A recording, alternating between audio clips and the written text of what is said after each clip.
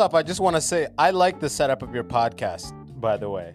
It's Thank awesome. you. I like that prior to going live, we had a little pep talk about how kind of the vibe you're going for and the angle you do. I like that a lot, very much. It almost makes me think, damn, mine is just like very loose format. My podcast, The Immigrant Section, is just like sometimes I get an immigrant on and we just talk about whatever the hell, and sometimes it's just a white person and we talk about whatever the hell. So I like that you try to keep it that angle. That's actually really cool.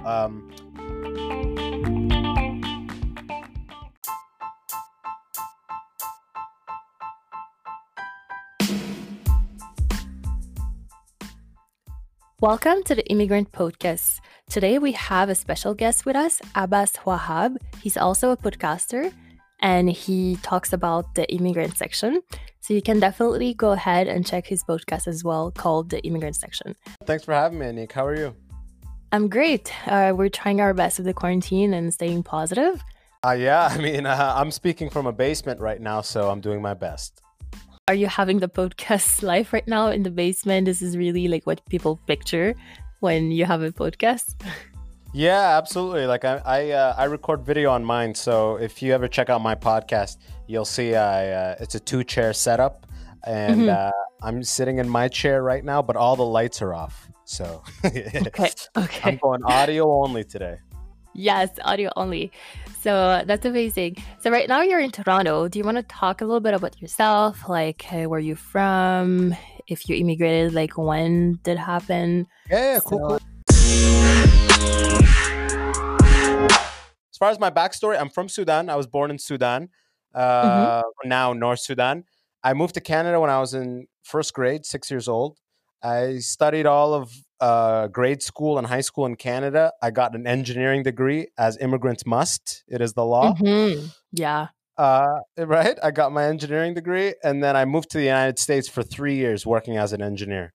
And during that time, I started doing open mic comedy at night for quite some time. And then about in my third year in the States, the company went bankrupt. I lost my visa and I had to move back to Canada. This was in late 2017, about 3 years ago, pretty much 3 years ago exactly. And when I moved back to Canada, I said, screw engineering. I never really wanted to do engineering. I just thought that I must do engineering. You know, I was did it for your parents, right? Exactly. You know, they had me convinced. You know, for engineers, it's very typical. For immigrants, it's very typical to have the expectations of you're either an engineer or a doctor. Choose one.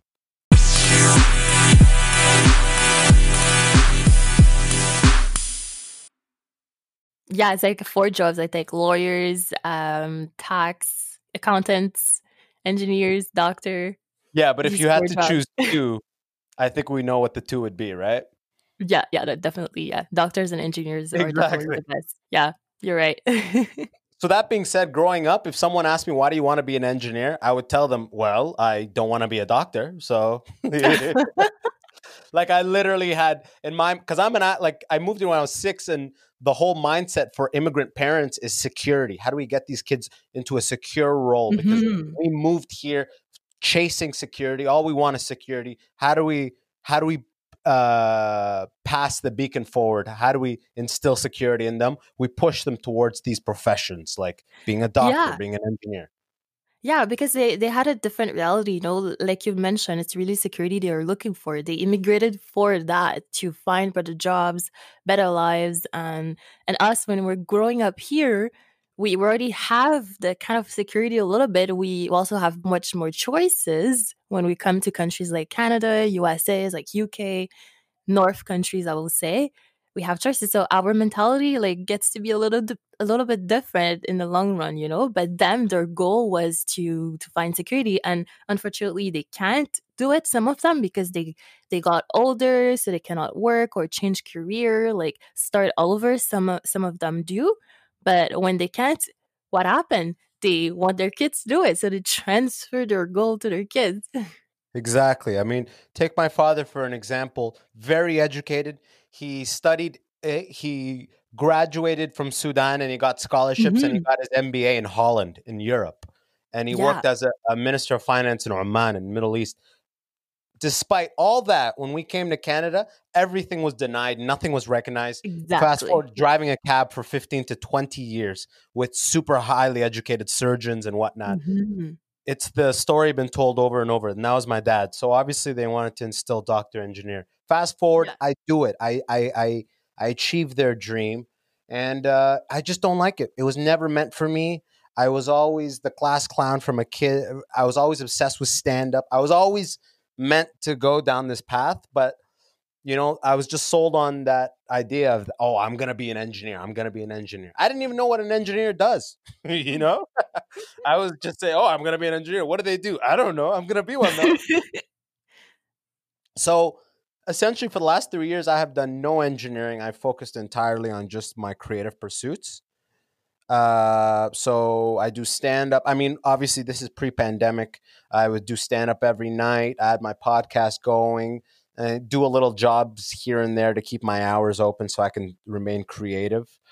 So pretty much I took a big U-turn in my life just as far as creativity is concerned. Mm-hmm. To get away from engineering and just focus more on this road of essentially trying to be a professional comedian. Yeah, like following your passion, and that's amazing. Honestly, it takes guts to really do that. And my next question definitely would be, how did your parents react? Well, of course, they thought, well, see, this all lined up with my brother passed away 6 months before this whole thing, me moving back to Canada. So Okay. when he passed away, I was like, and I went back to the office already not liking engineering. And it really didn't make sense. Then I was like, what the fuck am I doing? You know what I mean? Because now mortality was in my face. I knew if your brother 1 year older than you dies, you think, oh my God, I never thought my siblings would pass away. Now I could die. And if I could die, what am I doing? Why am I doing this? Who is this for?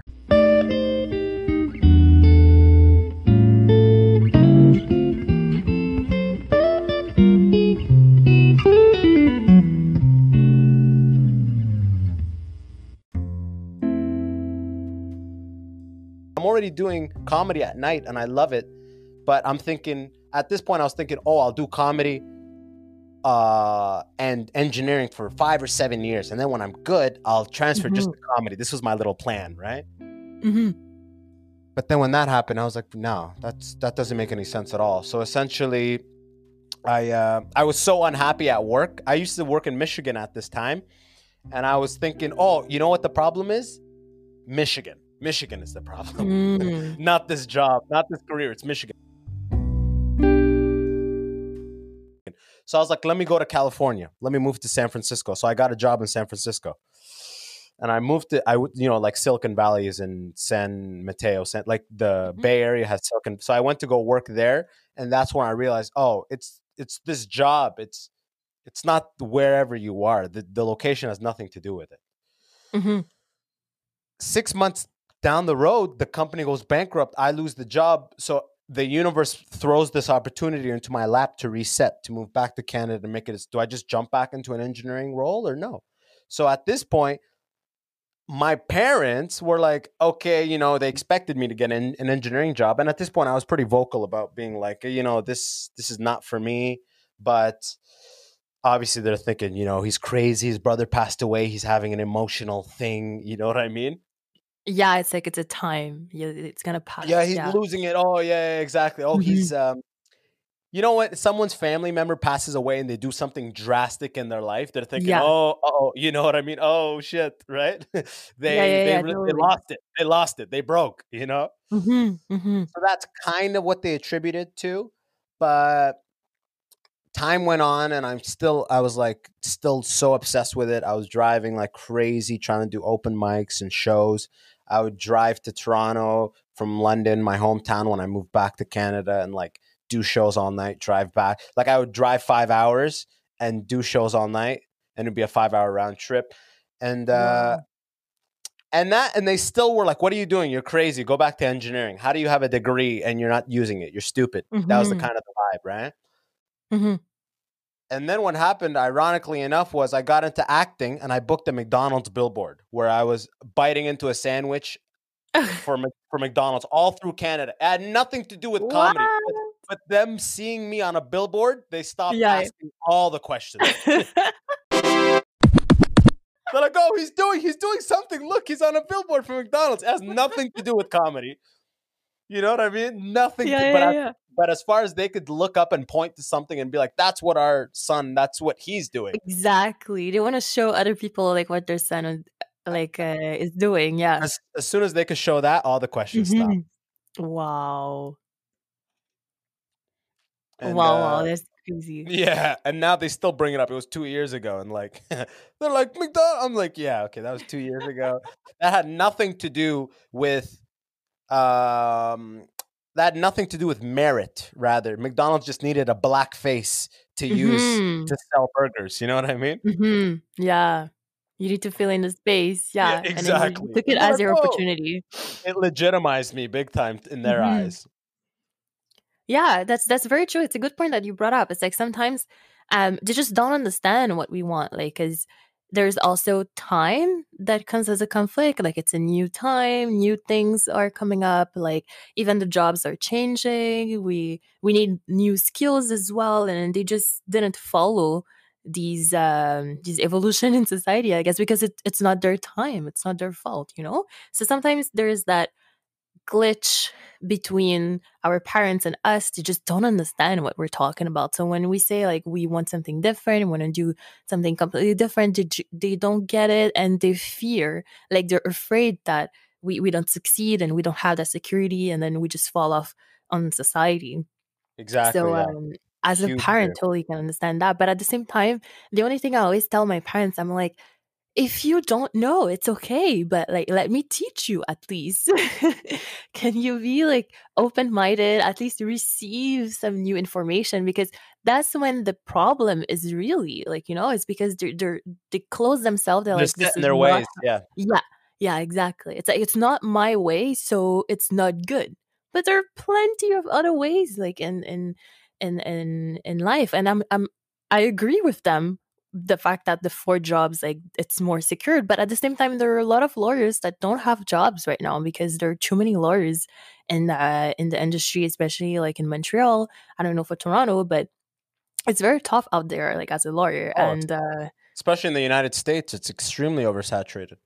Exactly, it's oversaturated, and even engineers too. Like you still have to work your way through things. So what the really big difference between like our parents' generation and us is that we're really focusing on passion. As of them, it was like that's the job that's available. We're just gonna take it. Yeah, security first. There was no concept of passion. Yeah, and it's passion did not difficult. exist.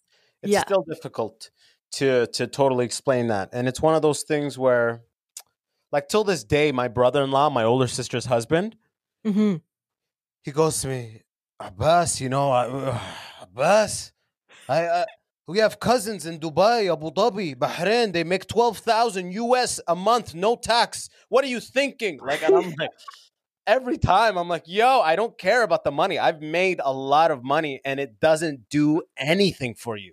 Money does nothing for you, and I had to make it to realize that. Yeah, exactly. Because what makes you happy at the end of the day? Is it the money? Because you might have any number of money, any amount of money, and you're still not happy. And if you wake up in the morning and you hate what you're about to do, who cares how much money you have? That is the worst feeling in the world. It doesn't matter how much your salary is. It literally doesn't matter. And some people, like, it's always the house always looks nicer from the outside, so to speak. You know what I mean? It always looks beautiful. Like there's always a lot of envy around. Like, whoa, that's your salary, that's your car. Your life is so good. It's like I'm doing a job where I'm going against the grain. I have to not say the things I want to say to live. I have to dance the dance and juggle the ball in a way that is killing me to live. I can't. Like, I used to work for this company that would send me to China all the time to work. I would oversee, like in San Francisco, I would oversee the launch of a product in China. All right. And I'd be in China working stupid hours. And like, I would be like, hey, the team would want to go. The team would want to break their backs for this company that has no interest in their longevity. The company only has interest in launching this product, and this team is killing themselves to achieve that. And I'm like, for who? Who is this for? And I just remember at times I would voice some concerns, and like the VP of operations, who was my boss, would just come down at me and be like, I will not have you jeopardize the morale of this team. And you have to like put your tail between your legs, because that job is paying your rent and your lease payment. You cannot voice your real concerns because you've depend on this job for your lifestyle. And that's the worst feeling in the world. Yeah. Yeah, you're 100% right on that. Like, definitely money helps. We do need to pay the rent and everything, but you have a good point here. It's like it has to stick with your values. That's how I explain it. I don't often say like money is not important. Like we need money. We need it to eat. Sadly, to a certain point. To a certain point. Exactly, for certain points, and then we just have to make sure it aligns. Our values are aligns with what we do. Exactly. That's right. How I like really phrase it, because really some people are like, yeah, they always use the argument, yeah, but you need money, you wouldn't be able to pay your rent, like, and it just needs to be aligned. And also, as you mentioned earlier, like you wanted to do like your engineering job just for security, and then after on the sides you do comedy and stand-ups. Like a lot of people do that. They do like a job to pay the rent, and then after they do their passion like on the side until the passion can pay the rent, you know? Is when you accept a huge salary and like kind of a role that's a senior role, right? So it's so mentally taxing. It is so, you can't just be involved. Like your brain is working, it's overclocked all day for 8 hours or 9 hours, and you get out of the office and your job doesn't stop. The emails are still going, the calls are still going, and somehow I'm supposed to switch to funny mode, and like you can only do that so long. You only have so much bandwidth in your mind, and you have to, at some point you have to decide. It's like, where am I going to focus my energy, because I'm going to burn myself out at this rate. That's very true. You brought up a good point here, because like it takes time. Like your full-time job, they really take as much time and as much as they can from you, because they're paying you. Yeah. I know a lot of roles where when you leave at 5 or 6, you leave at 5 or 6. That's it. The job stays at 5 or 6. That's not the job you have as a program manager for a tech company. That's true. That's not the nature of the role, that you just leave, and that's not what it is. And the salary reflects that. So at first glance, you're like, whoa, look at all this money. Yeah, you know? Yeah, exactly. And then you're like, oh, you're losing it. You're like, what is the point of this? Because you know what I found myself doing? I would try to make the most money possible. I would try to jump companies to make the most money possible. And then all of the money that is in excess of what I need to live, you know, like paying your rent, paying your lease, your car, paying whatever you need to pay, all of that net positive money, my focus would become, okay, now how do I grow this money as fast as possible? So my life became just money focused. How do I get the most money? And then how do I inflate and grow this money? Okay, I'm going to try to find an apartment to buy. And okay, I'm going to try to flip this apartment. Okay, I got to get a portfolio going. How do I grow this? And I'm like, what the hell am I doing? What is this all for? What is this all for? You know, like, can I take this money to the grave with me? So you just get to that point. And luckily for me, it's really difficult to just step away from something like that, because it's like a wave in your whole security and your standard of living. But like I said, me getting let go from that company was the best thing that ever happened to me, because it was just like the universe handed it to me in my lap. Exactly, it was a decision I might have not have made by myself. Yeah. It's like, you can't make the decision. Here we go. We're going to make it for you. Yeah. And that's what the beauty, I think, is for the masses. When this pandemic hit in March, everyone got that. Everyone got that feeling where it's like, yo, here's your reset. If you're doing something you really don't like doing, there's no more excuse. Yeah, you know? That's so true. Here's your opportunity to reset. Exactly, and everybody now is trying to find like an online business. They're learning, and it's difficult as well because you need to learn everything on your own.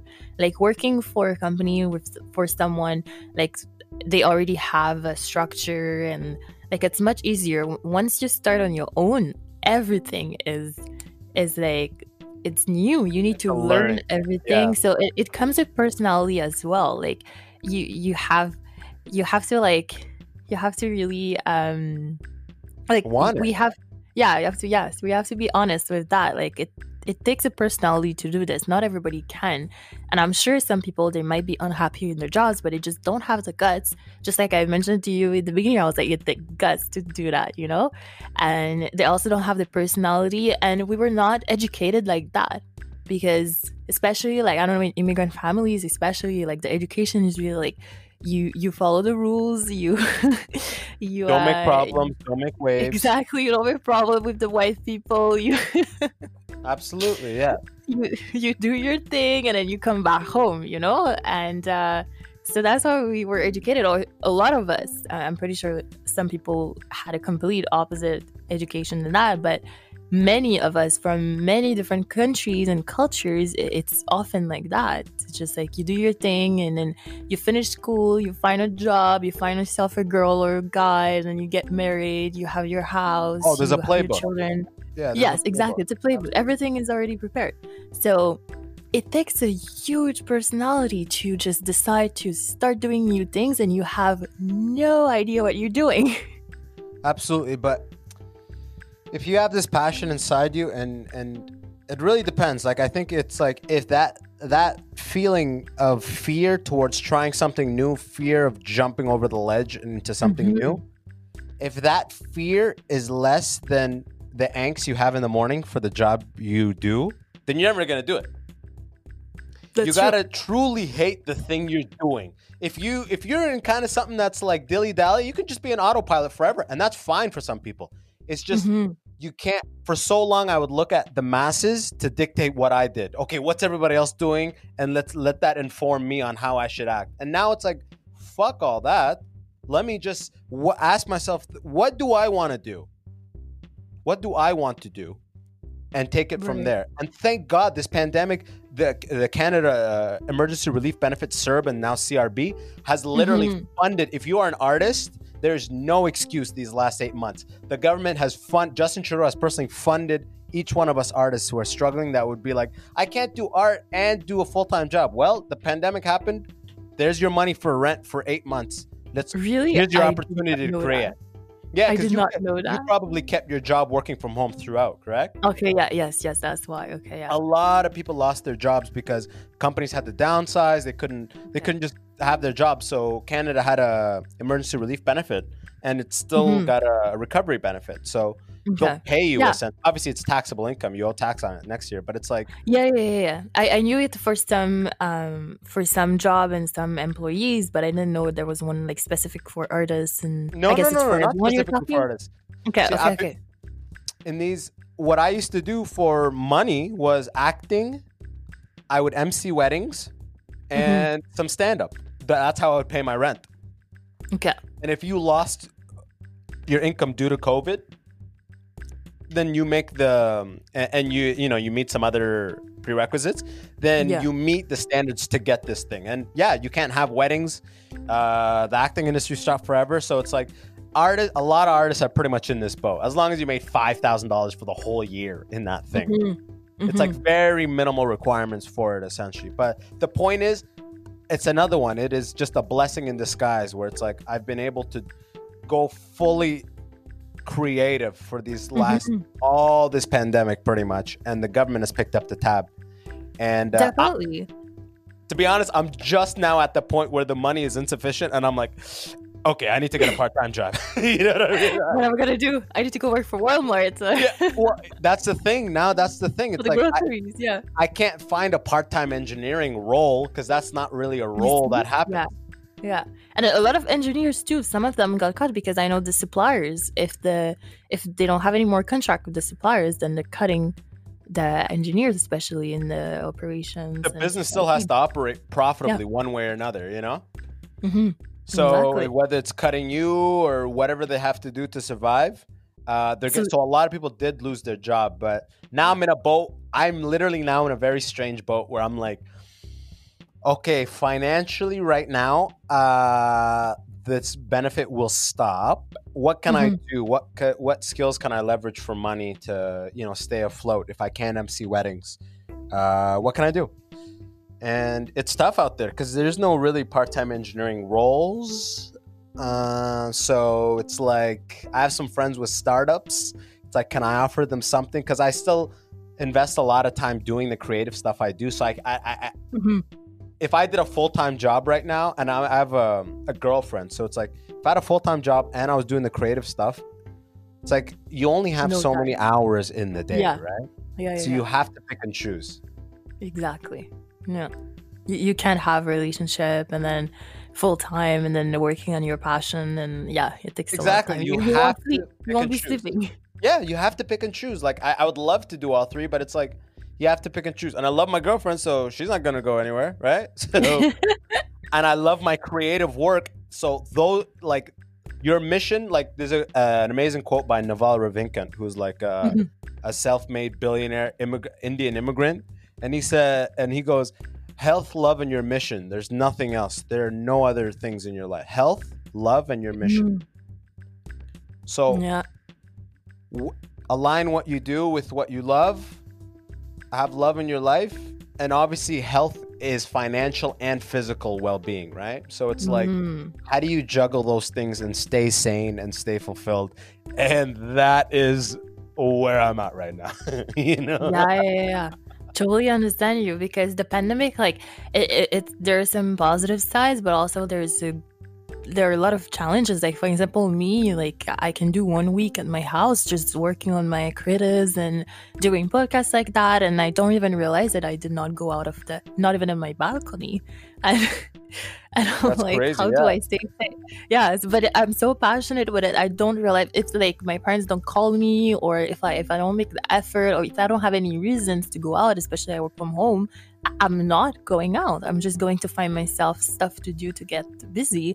So that's a challenge as well. And then the other thing the pandemic like help us understand is that everybody's affected. Everybody's impacted by the pandemic.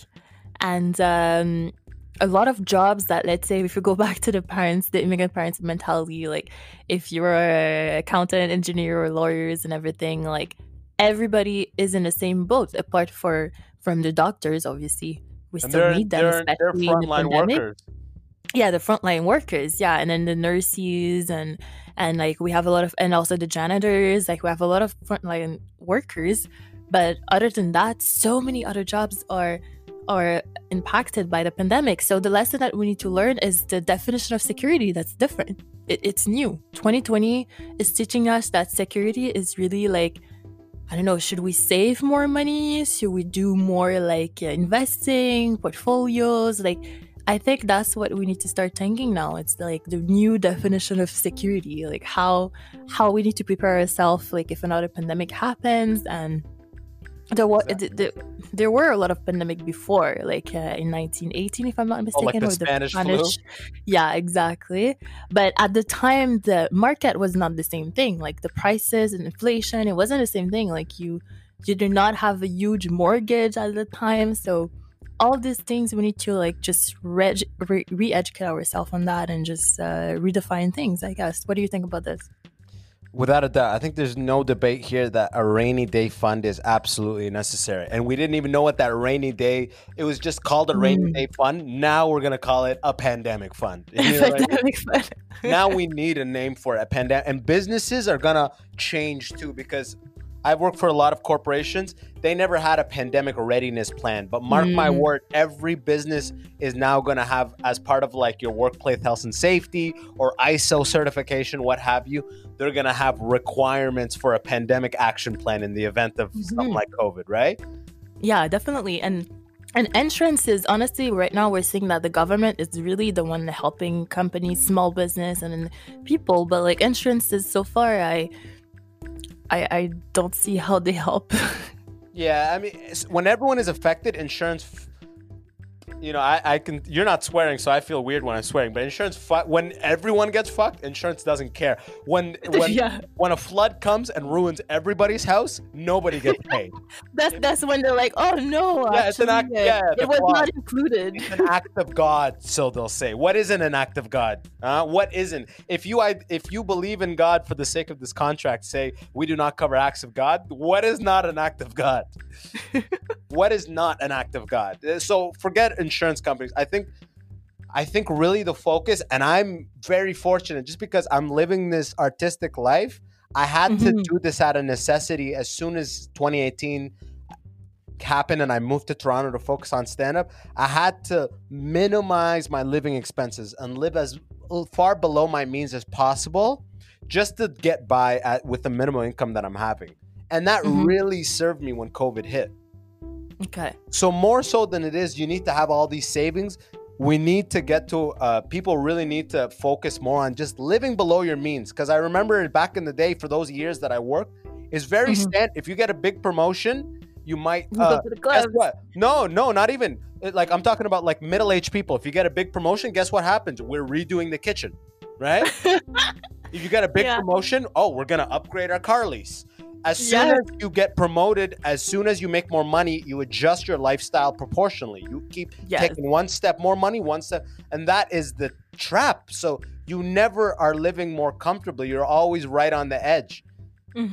So if people just continue to progress in their career and maintain the same lifestyle, that's the best thing you can do for yourself.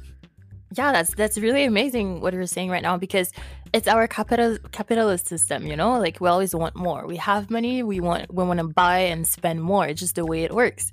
But we don't focus on like developing more skills. Like a lot of people just like they have their work, they have the security, and they're good. Like that's it. And they have more money, they get their promotions, and they're still good.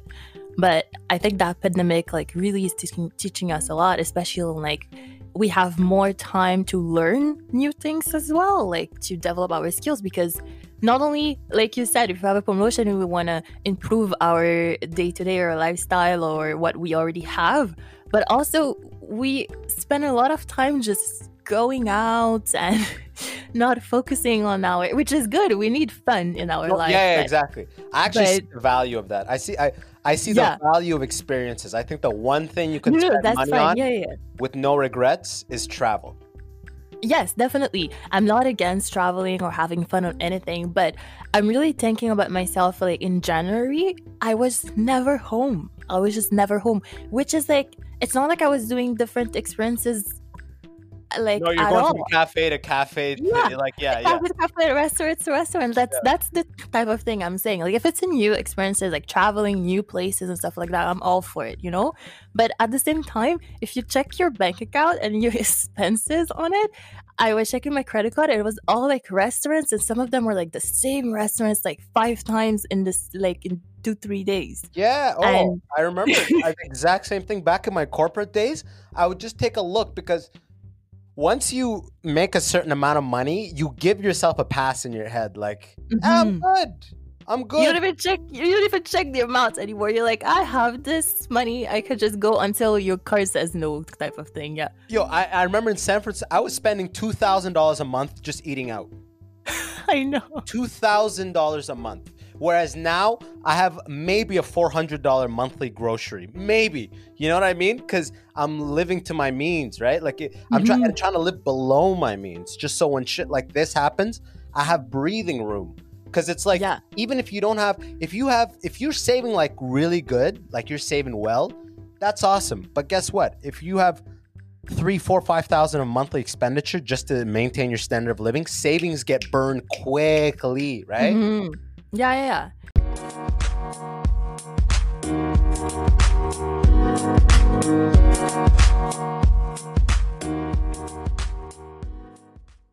That's amazing. I think, that's a really good angle. So now we focused a lot on like work and passion and everything. Now going back to the immigrant experience, do you have anything you want to share with us? Immigrant, just socially, like meeting people, like do you stick with people from your culture only? Do you have like friends that are from diverse backgrounds? Like, how is it just integrating into the new culture? Did you face like new challenges or not? Like, how was your experience? Some people they have it good, some people they just have a super bad experience. I would say I had a really good experience. I had a Mm-hmm. really good experience. I grew up in London, Ontario. 85, 90% white people, but I grew up in a very like a bubble of an Arab pop community Okay. because I was raised Uh-huh. very aggressively Muslim. Okay. Okay. Okay. So I'm like in the masjid, the mosque, that community, all that stuff. But for so Mm-hmm. many years, I really just wanted to not be different. If my mom called me, I would step away so my white friends wouldn't hear me speak Arabic. You know what I mean? So I Mm. really just didn't want to be different. Look, I'm just like you. I just don't want to talk about anything related to me learning Quran or anything. I really wanted to be like the white kids that I was around. You kept it private. Like anything that has to be with your culture was private. Exactly. I wouldn't let them over to my house because there'd be bahur smoke. My mom doing like smoke, the foreign smell. I was so scared of people coming and judging. I was so afraid of judgment for so long. Even though the life Uh-huh. itself was totally fine, it was internalized fear of judgment, you know? Mm-hmm. And then at one point, once I really embraced this creative path, I realized that all of my exact story as it went, my exact experiences literally shaped me. And now if you continue to try to create an image of what you think is funny, Mm-hmm. it never hits the same as if you just tell your story how it happened. Okay. So live and talk about my experiences how they were. Now that I'm really leaning into the whole immigrant thing because I am a tried and true immigrant. I had all these Mm-hmm. immigrant things I ran away from, and now I embrace them fully. And when I embrace them fully, I find my audience more and more. There's so many people in the same shoes as me, and I'm telling jokes that they totally get, but they just haven't seen somebody do a joke about again. Okay. Like Okay. So like they can also connect with you easily. Like with exactly. a true connection. I'm able to resonate with people. Like before, when I first got into comedy, I really would try to sit there and think, what's funny to me, and let me depict that in my stand up. Let me depict that in funny videos I make, right? Mm-hmm. But now I realize just sharing my actual immigrant experience is the funniest thing of all. I don't have to sit there and fabricate a funny idea. I just tell a story of my parents closing all the lights off during trick or treaters when they come to the house and be like, "Everybody, get down! Everybody, shh, shh." You know what I mean? Like just telling how immigrant refugees respond to trick or treaters coming in devil outfits is funnier than a random idea about a car idea I may want to tell. You know? Yeah, that is very funny. So that is very funny. That leads to my next question. Well, actually, I have two more questions. Do you feel like your environment, let's say your non-immigrant environment, well, here in my podcast, immigrant for me is anyone coming from a new country that want to leave permanently. But I guess here we made a little stereotype difference here with immigrants by non-Western countries. But do you feel like once you started showing more your personality as an immigrant, do you feel like people were like, "Oh my God, is he just coming out now because you were hiding so much of that side of you before?" Were they surprised? For example, me, that happened to me. I decided I wanted to fit in so much, so I was hiding so many things, and some of them were curious because I'm from Haiti in the Caribbean, and there's a huge community of Haitian here in Montreal. So they were asking me questions like, "Oh, my other Haitian friend did that. Like, do you do the same?" So they were curious about it to find similarities with my culture, but I was hiding as much as I can because I wanted to fit in. But once I decided to stop playing that game and hiding myself who I was, because I was also searching for myself as well as like a young kid, everybody goes through that. But they were surprised, and I lost so many friends too because they were like they can't deal with that new identity of mine, but it just had been my identity for so long, but hidden. Do you feel that your Exactly. Yeah. environment? That's Huh? exactly my life. What you just described. Yeah, Exact. yeah. That's pretty much what I'm saying. Like for so long, I wanted to be Canadian, and I thought if I could just convince them I'm as just Canadian as them, then I'll have Mhm. the smoothest, best life. Exactly. But now I realize that why you've been going against the grain. Just be who you are. You know who I am? I'm a Hmm. Sudani immigrant that was raised in a poor ass household. I was Hmm. raised like village style in the middle of Canada. I was raised as Hmm. if my house ha- were operating in the same as a village in Sudan in Hmm. Canada, and that's a Yeah. interesting dynamic. And just tell that story. Uh, that's the only story I can tell because that's the only life I lived. So trying to be something you're not, now I realize you can never succeed being something you're not. At the end of the day, there's only one of me. So there's only one of you. So being you is the best thing you can do. Yeah, it's your superpower. It's because, yeah, There's only exactly. one of you. So lean into who you are, what is funny to you, what is true to you, and that's the only way to succeed. Mm-hmm. Mm-hmm. Totally. So, well, that's awesome. That's really great to hear that because like you said, once you show your personality as well, you have that connection with other people, and then you're also realizing, like you mentioned earlier, that other people understand it. They're also going through the same thing because you often think you're the only one person going on that with the 7 billion people in the world, but I am the only person who's going through this, But like, no, it's a bit unrealistic. Of course, there are so many people going through this. And as I'm doing the podcast as well, I also did like a TV show with other immigrants, and we were talking, and I was like, wow, we have so much similarities. And it was like immigrants from like other countries, like Eastern Europe countries, Caribbean, from Latin America countries, African countries, or countries in Africa, I should say, and like many different cultures. And we had that connection. It was the similarity we had together, but I never thought of it. I was like,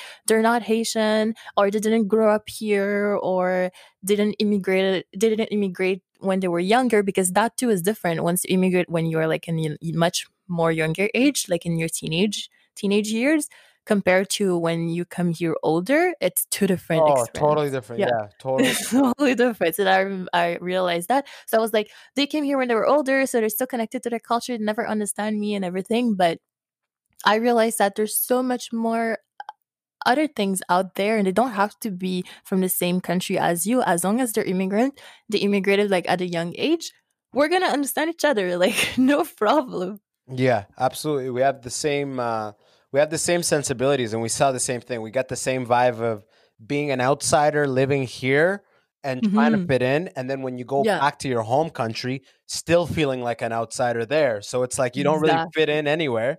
It's this Yeah. so that's the and I think that's something I have to, and I'm only now in the last year seeing how much of a gift that really is. Because I was born in Hmm. Sudan and I get and I remember a time where it's all I knew. And I remember a time going back to Sudan when I'm in grade 5, now 5 years in Canada. Or I went back to Sudan, now I'm in grade 10, 10 years in Canada. And I went back to Sudan, now I'm in university, now 15 years in Canada. I go back 5 years at Hmm. a time. And every time I look and I ask myself just how I feel there as compared to the locals, my cousins, do I feel Yeah. every time I go back, I realize I feel more Canadian, but I Uh-huh. still love the idea. I feel more connected. It just feels more true because what's beautiful is at the end of the day, I always feel like a black guy in Canada, but when you're in Hmm. Sudan, I feel like I don't stick out at all. I'm just one Yes. in a million. And that is the most beautiful feeling when you're just Everybody hiding in looks like plain me. sight. Everyone looks like me. That is a beautiful feeling that people here or people that are in their native country just don't really understand when you are native to it. Yeah. To just always feel out of place here, like even if I'm with my closest friend, even if I'm with all like people that I'm like, I feel so Canadian. There's a room Hmm. with 14 white people. I'm one black guy. You stick out visually, you stick out visually. And visually, there's some things you deal with because there's a physical difference.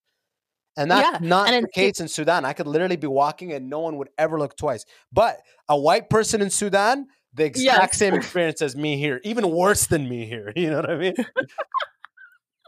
That's where I was gonna go. Definitely, the opposite is something, and but I totally get you when you mentioned that once you go back to your home country, I would say, or your roots, you feel stranger. And I have that little mantra I have. nowhere is home or now here is home. So it's an article I wrote on how like we decide where our home is, whether we have one or we don't, because also the some of immigrants, Or refugees, they yeah. or refugees, they also tell themselves like nowhere is home, like I'm a citizen of the world and stuff like that. But I do have other friends, for example, they're like, here's my home, I don't even want to go back to my roots, to my country. So it's a choice, and the fact of having that choice is a freedom. Yeah, absolutely, 100%. But I think if you totally deny that root, Yeah. there's a knot you left untied within you just for the rest of your life, Mm, kind of, because you kind of yeah. know that your story begins somewhere else, and you're not willing to acknowledge it. Yeah, it's true. You should never forget where you come from, because that's just how you started. And some of them don't deny the roots, but they're like they won't go back to the country like in 5 or 10 years. It might be in 30 years for them. Oh, Yeah. if you asked me 8 years ago, when are you going to Sudan next? I'd be like, "Psh, I'm not going to Sudan anytime soon." Now I'd Yeah. love to go to Sudan as soon as I can. The older I You get, see? the Yeah. more I'm like, man, that's That just too. a When I was different way of living completely. I'd love to that is go and just break from this Canadian thing and go check that back out. yeah. Yeah, that is totally true, because when I was younger, I would rather go like on vacation somewhere else. I was like, I already know this country. Like, I want to go somewhere else. I want to travel, like a place I don't know. That was my mentality. But as we get older, you're 100% right. You're like, I want to go back home, get the sun out. And especially if we have the sunny country, we definitely want to go back. Absolutely, yeah. And like if it's a country that's not super industrialized like Sudan, uh, Hmm. the thing you don't really realize that is amazing when you go to Sudan and you go to the villages, when you look at Hmm. the stars there at night, it does not compare with here. You realize just how much light pollution is here in these like super industrial first world countries, so to speak. When you Hmm. are out in the country of Sudan and you look up at you see so much. It's so beautiful. It's just it's breathtaking. When you look up at night, it's like Hmm. the stars, it's like you see the whole universe. It's incredible. I miss that. Wow, that must be incredible. I miss You that. should you should take a picture of that next time and post it on your Instagram page so people like me can see. Yeah, but shooting the night sky is one of those things that in the moment it looks Very hard. amazing, but when you take a picture of it, it never looks the same. It's like taking a picture of a sunset on your phone. You see it a month later, and you're like, I never shared this with anyone or anything because it looked so But nice that night, but right now it just looks like any random picture, you know? you have to take it in the beginning of the sunset and with portrait mode. Then you're gonna have yourself a good picture at least. You ever go to a concert and you take a video of the act while you're in there, and then when you look at it after, the sound is all messed up, and you're like, I'll never Yeah. send this to anybody. It's like, what was the point of recording this even? Yeah, you're totally right. You're totally right. So, well, I don't have any more questions. I think that was a really awesome conversation. I really enjoyed it. I hope you did too. Yeah, I've had a But blast. do you have anything you want to add, or some tips you want to share with the audience? Also, if you want to talk more about your podcast, so they can also follow you. I mean, the podcast is the vibe that I just gave here. We don't really, that's what I'm saying. I like that you keep it structured and just kind of talk about my podcast. I have a guest on. We just go live. Sometimes we talk very specific immigrant stuff. We talk about whatever we talk about. So Mhm. come That's good out, check too. that out. It's comedy oriented. So there's going to be a lot of laughter. Check it out, the immigrant section. But from my end, just whatever you're doing in life, especially if it's a creative endeavor, just lean into yourself, lean into who you naturally are. Because so long I would sit there, like I said, and try to come up with the funniest ideas, and they would not hit nearly as close as if I just took the camera and showed a scenario of my mom being like, "Why'd you get McDonald's?" And I will make you, Mm. I will make you burger. I will make you burger here. You know what I mean? Like those videos get 100 people being like, "Yo, that's my mom. That's my life." Whereas a funny spoof of Fast and the Furious you may think is hilarious in your head, it's funny, Uh-huh. but people need things to relate to, and that goes way It's not outside of comedy. authentic.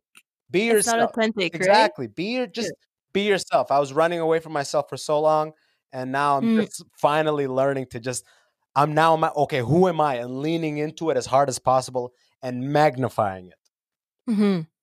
That's it. That's awesome. Yeah. That's awesome. So thank you. Thank you for that. Thank you so much, Anik. I appreciate you having me on.